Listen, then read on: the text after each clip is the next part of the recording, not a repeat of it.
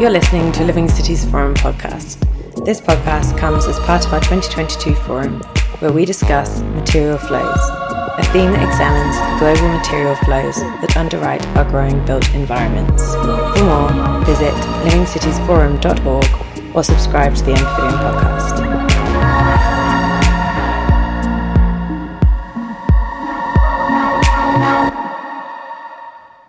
As you just heard, normally, yes, I get to do a welcome to country, and that's usually the only 15 minutes of fame that I get.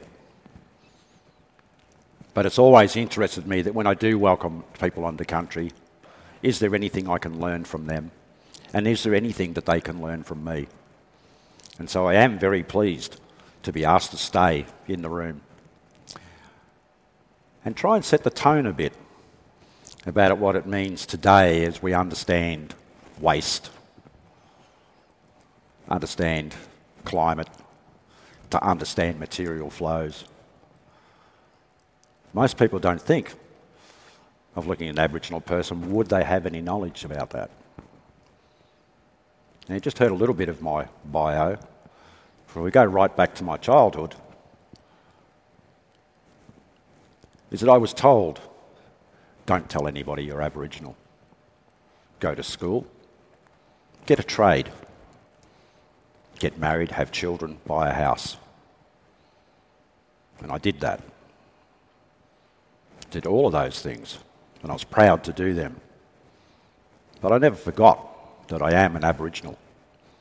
I felt for many years that I was a refugee in my own country. And as I adapted to the modern ways of life, I started to call myself an urbanised Aboriginal. My culture was not all that important, and it did not apply today. But in all the industries that I have worked in for 30, 35 years, until I rediscovered or had the opportunity to practice my culture, is that I did see a lot of wasted energy. I've seen a lot of raw material come into a processing place, which then be turned out to consumer goods. And over my lifetime, I've seen a lot of those consumer goods that just get disposed of without anybody thinking of what happens to it. That's human nature. That's what drives our economy. The more you buy, the more money there is for everybody else, we're going to be richer. And maybe in some ways we have become financially richer. But we've become ecologically poor. And as I said in my welcome, when the environment is harmed, the ecology is harmed, it is Aboriginal people who realise that they're getting sick. But I don't think that the average population realises that they are sick, but they have not got a doctor that's diagnosed it. I think it was more important than ever during COVID that as we went into lockdown and in a 10k limit and a 5k limit, that we actually started to realise what we have surrounding us. When we couldn't go any further, that we started, instead of jumping in our cars on the weekend and driving up to the snowfields or going to the beach or out into the forest, that we started to look, when we were allowed to go outside, what is within our 5k radius. And all the people that I've spoken to have said, I did not know that that little park was there. The birds, the playgrounds, the streams that run through them.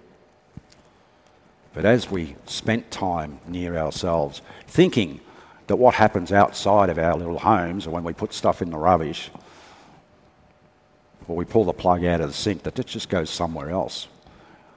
I know that a lot of people are starting to realise that around them, that their country is not healthy, and they don't have to be Aboriginal to do that. And so the theme here today being material flows is something that I know that by studying my ancestors, what records there are, but talking to our elders today, that we had these control measures. But what if you think about it in a modern context, that what we're doing is taking energy. Most people don't think of a rock as being energy, but it takes energy to process that rock, to eventually turn into concrete, to make bricks, to make the built form. And it takes energy to maintain that built form. And then we waste that energy when it reaches the end of its life. It is not something that our people did, and I don't do now. I hang on to things way longer than anybody else does, until they absolutely can't be fixed. And luckily in all the industries that I've been in, I can fix just about anything. It took me a long time to even have a phone, because I found it not necessary to communicate. If people leave me alone, I'll go and live my little way, and I won't have an impact on the way that I want to live, the way my ancestors did. But I found that becomes a pretty lonely life very quickly, and not everybody understands it. And I was standing on the edges and watching people who were continually, unknowingly in many cases, accepting things as a norm. And I thought, I need to do something about this, and I need to start communicating with people and showing what they're doing wrong. I actually worked in the waste disposal industry. All the modern trucks you see out there today that pick up our rubbish bins, I was a part of the design team, the engineers that put that together. I understand how much waste was going out there. The recycling system that we have, which we all think we're doing the right thing, no one actually is. Where our waste goes after it's collected, I've been watching and observing for many, many years. And I know there are new ways to do it. But then over the last couple of years, as new buildings are going up and we have cultural heritage management programs, and I get asked to do the groundbreaking ceremonies and making sure they're not disturbing my ancestors' remains and the evidence of their occupation, that I became more and more interested in the design of the built form. And I started to question a lot of those design elements. And I asked myself, do people think about the energy in the construction of a building, the energy required to maintain a building, and then the energy which is then expelled from that building, or the waste that it generates? And is it being managed properly? Whose responsibility is it? And I realised that there's a lot of gaps, that when we build a city or a suburb or an industrial park, or the infrastructure of roads and shipping ways, trains and boats, where does the responsibility start and end? Does it happen when you think about what you want? If you want a particular material, where's it going to come from? Can I get it locally? Can I get it from overseas? I know during COVID that we have interrupted our shipping, and the things that we considered normal, building materials which were readily available, are now no longer readily available. And I see builders saying, I can't get this product and that product. And some of those products I know that we used to make here in Australia out of locally sourced goods and to the highest standards. And I think it's a shame that we balance all the energy that's required to get materials into this country to build what we need, understanding that we'll need more of it, why we're not promoting more in-house. I worked in the oil and gas industry. I worked in the timber industry back in the days when everybody thought that it was an infinite resource. And I started to see it back then in my early 20s, that we were wasting so much of our products.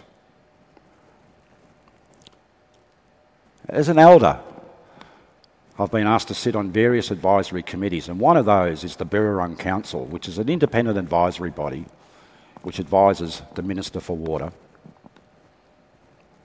on the state of our beautiful Yarra River out here, because they want to make it an icon of Melbourne as one of the greatest living cities in the world, with one of the greatest iconic rivers.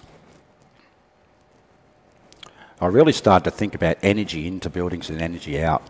The last time I presented here was for a design studio, and I asked the young design students that as they're thinking about the new buildings and the reimagining of the Yarra and Melbourne and its surrounds, think about the quality of the energy that's coming in, whether that be water, whether it be a gas, a liquid or a solid. Where did it come from? It's not about how much it cost financially, but what it cost ecologically. Was it environmentally sustained? And when that building comes into operation and it uses up energy and produces waste, where is that waste going and who is responsible for it? Because quite often we don't think about where our sewage goes, where our wastewater goes, where our grey water goes. Once we put the rubbish in the bin, that's the end of it. And I started to think, if we're going to be building these bigger structures and we've got to put up with this population and we're going to be producing waste, we've got all material coming in and material going out. And yes, we can recycle it, but to what standard of recycling have we actually reached? In my work on the Yarra, which is all about the water, I know that the water that we recycle that goes out to our treatment farms, both grey water and septic water, only gets recycled to a Class 2 quality. Why aren't we recycling it to a Class 1? And I've been told it's too expensive. The only way they can do that is to raise the prices of what we pay for our fresh water coming in. So I started to think that what responsibility does a building have? And is there a way in our design systems that each building can be measured in the waste that it will produce? And can that be processed on site? So not to the design student, to the architect, to the builder that takes on that responsibility, but passes on a legacy that you have designed a building to the best possible standards with all the knowledge that we have today, the best scientific knowledge, and thinking of some of the philosophical principles of Aboriginal people who never used more than what they actually needed. Material things meant nothing to us. Having more and more material things was not an advantage. It's not about the money, it's about your responsibility to what you're going to leave behind. I see quite often in developments where the developer themselves does the right thing, but at some stage they have to hand over responsibility to the local government or to the buyer, whoever that may be. And there's not always the transfer of knowledge of why this building is built in such a way and where is the maintenance program and what happens if something breaks down. So you can design a building that can capture heat, keep the cold out. You can have the best systems in place that you're going to get all the ingredients you want in, including people. But when it goes out, you're usually putting it into an ageing infrastructure. Does anybody really think, can it handle that volume of waste that these new buildings produce, our new roads? And I can tell you that in my work with various other government agencies, it can't. Melbourne is built on a very, very ageing infrastructure system, and the more load that we put on it, I don't think it's been considered carefully enough that there will be an increase in those material flows that come out of these new buildings. The more people, there will be an increase in material flows. And we're not looking at how we're going to upgrade the systems to cope for it. And we shouldn't be upgrading, we should be reinventing the old systems and we should be replacing them. And everybody says it's too expensive and we need that house, we need that building, we need it right now. And we'll worry about when the system breaks down on the waste that we put outside of that building. We'll worry about it later on. And every time that there is a flood, and every time that there's a fire, we find that these systems break down. The building itself could work quite fine without those extra stresses that were happening from climate change, from old infrastructure. So I believe it's the responsibility of all people who are actually designing a building, and I know you do very good work, and I'm very impressed with some of the ideas that come out, and you know that your building is going to function.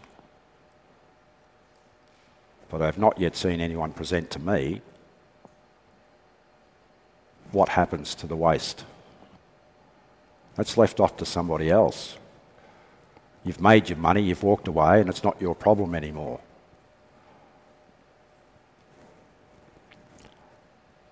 I like to think about a circular ecology, that whatever you take out, which eventually does come back down to the earth, or stays up there in the sky and is now bringing us our climate change, we are the contributors to that. Think about the energy in, energy out. Integrated energy systems. If you are putting energy out, can you harvest some of that energy, even though that it's waste? Instead of just disposing of it, can you harvest that energy on site and feed that back into your building to make it as self-reliant as possible? I don't know. I'm not a design person, but I just see the breakdown in buildings that if they're not managed for the whole life of their building, of the structure, that it does over time begin to break down. And it seems like they're only minor problems, but they build up, and eventually you do have to pull that building down because it no longer functions. What's the answer to that? I'm not sure. I know that the speakers that are going to be following me have come up with some really, really innovative ideas. They're not cheap, but they really get people thinking. Everyone keeps telling me that it's too expensive to make something that has all the backups, that every time something goes wrong, that it can stand alone and function by itself. It's way too expensive. I spent the last week or so going back through my emails. I got sent something about a shopping mall that was built here in Victoria. Some of my other work that I've done, I've been asked to sit on what's known as the Forest Sustainability Council, because I'd done a few welcomes for them, and I hung around one of the meetings and I found out what they did. And I thought, these people have got it right, making sure that we're not abusing. If we're doing the cheapest thing we can here, that we're not having an impact on someone else's country, on someone else's culture. They had the opportunity to be engaged with a developer and an architect. And now I could not find which shopping mall that it was, but it's only been recently built. And they set a parameter of not just obeying the legislation and doing the minimum required and a few things that went above the minimum standard. They set the rules that every piece of material that comes into the making of this building must have FSC certification. And so the average person, they'll be thinking, well, how many trees were cut down to go into this system? But they went one step further. Not only was it the trees, but it was where the mines were, where the steel came from. It was where the screws were manufactured. What country did they come from? It was the quality of the paint and the materials, the raw materials that were needed to make this building. The plaster, the paint, the glass, the steel, the timber, the plastics, all those elements which we're all used to seeing when we walk into these large shopping malls. But they got right down to the nitty-gritty, where the individual contractor that came in to do his last little bit, where did the copper come from for the electricians that they were using? Right down to the little tubes of silicon that the painter might put around in the wet areas, around the baths. And every piece of material was inspected before it came onto site. And if it did not have that forest certification, it had to be disposed of. Sorry, not disposed of. It was not allowed to be used on that site. And they had a whole system of bins outside the construction zone that they were not even allowed to carry it in their bag, even if they said they weren't going to use it. If it didn't have an FSC certification, it couldn't be used. And I thought, this is someone who's taken that big leap forward to say, someone needs to set the example of how you can build a building that does protect not only the ecology of Australia, but in fact everything that came from all around the world is done in the most sustainable way possible. Now, I'm not saying that's the answer to the climate change that we're going to have, but I thought this is forward thinking, and why can't we all build buildings like that? And the thing is, they keep saying it's not economically viable. But if we keep living in this economic world, which economy must climb, it cannot go back down, we will start to forget what this earth has provided us. It is round, and all the ecosystems that are in it are not built in square boxes. They actually exist with jagged edges, but the philosophy of Aboriginal people does not work on a circular economy or a straight line economy. It works on circular ecology. For too long, we've been balancing the economy against the ecology and thinking that the ecology is someone else's problem. But it is not. It is every individual's problem. And until we can start thinking about not reinventing,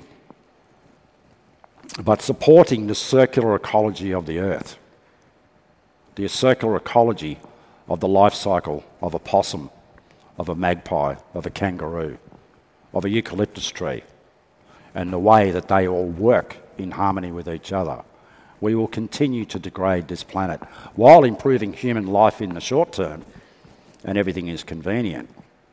But what will we leave behind for our great-great-grandchildren, who will actually will have to live with the legacy that we leave behind? I'm not here to change the world or to tell you that you're doing the wrong thing. It's just that when you're out there doing your job in your special field and you finally submit your project, just take some time to step back and say, have I done everything possible to make sure that I am doing the best? Not for the firm that I'm working for, not for the government agency, not for the economy, but have I done the best for the ecology of this world? I'm going to leave it there because you're going to hear from other speakers who have done the amazing things. And we should remember that when we have these projects, these dynamic projects that are out-of-the-box thinking, instead of saying, oh, that's too costly, we should be celebrating the success. Learn from our failures, but don't continue to keep going business as usual. Challenge the concepts, and you'll find that when you can do them and leave those prime examples, you're doing exactly what our ancestors did. Our culture's out there. It's been there for 60,000 years, and we're still finding the evidence of it. That's how sustainable it actually was. But buildings that were built 200 or 300 years ago, unless you have it written down somewhere, it's very hard to find the evidence of them. Our system is out there because the ecology supported it and therefore preserves it. So just in your way of thinking, are you balancing your economics against your ecological benefits? Thank you very much.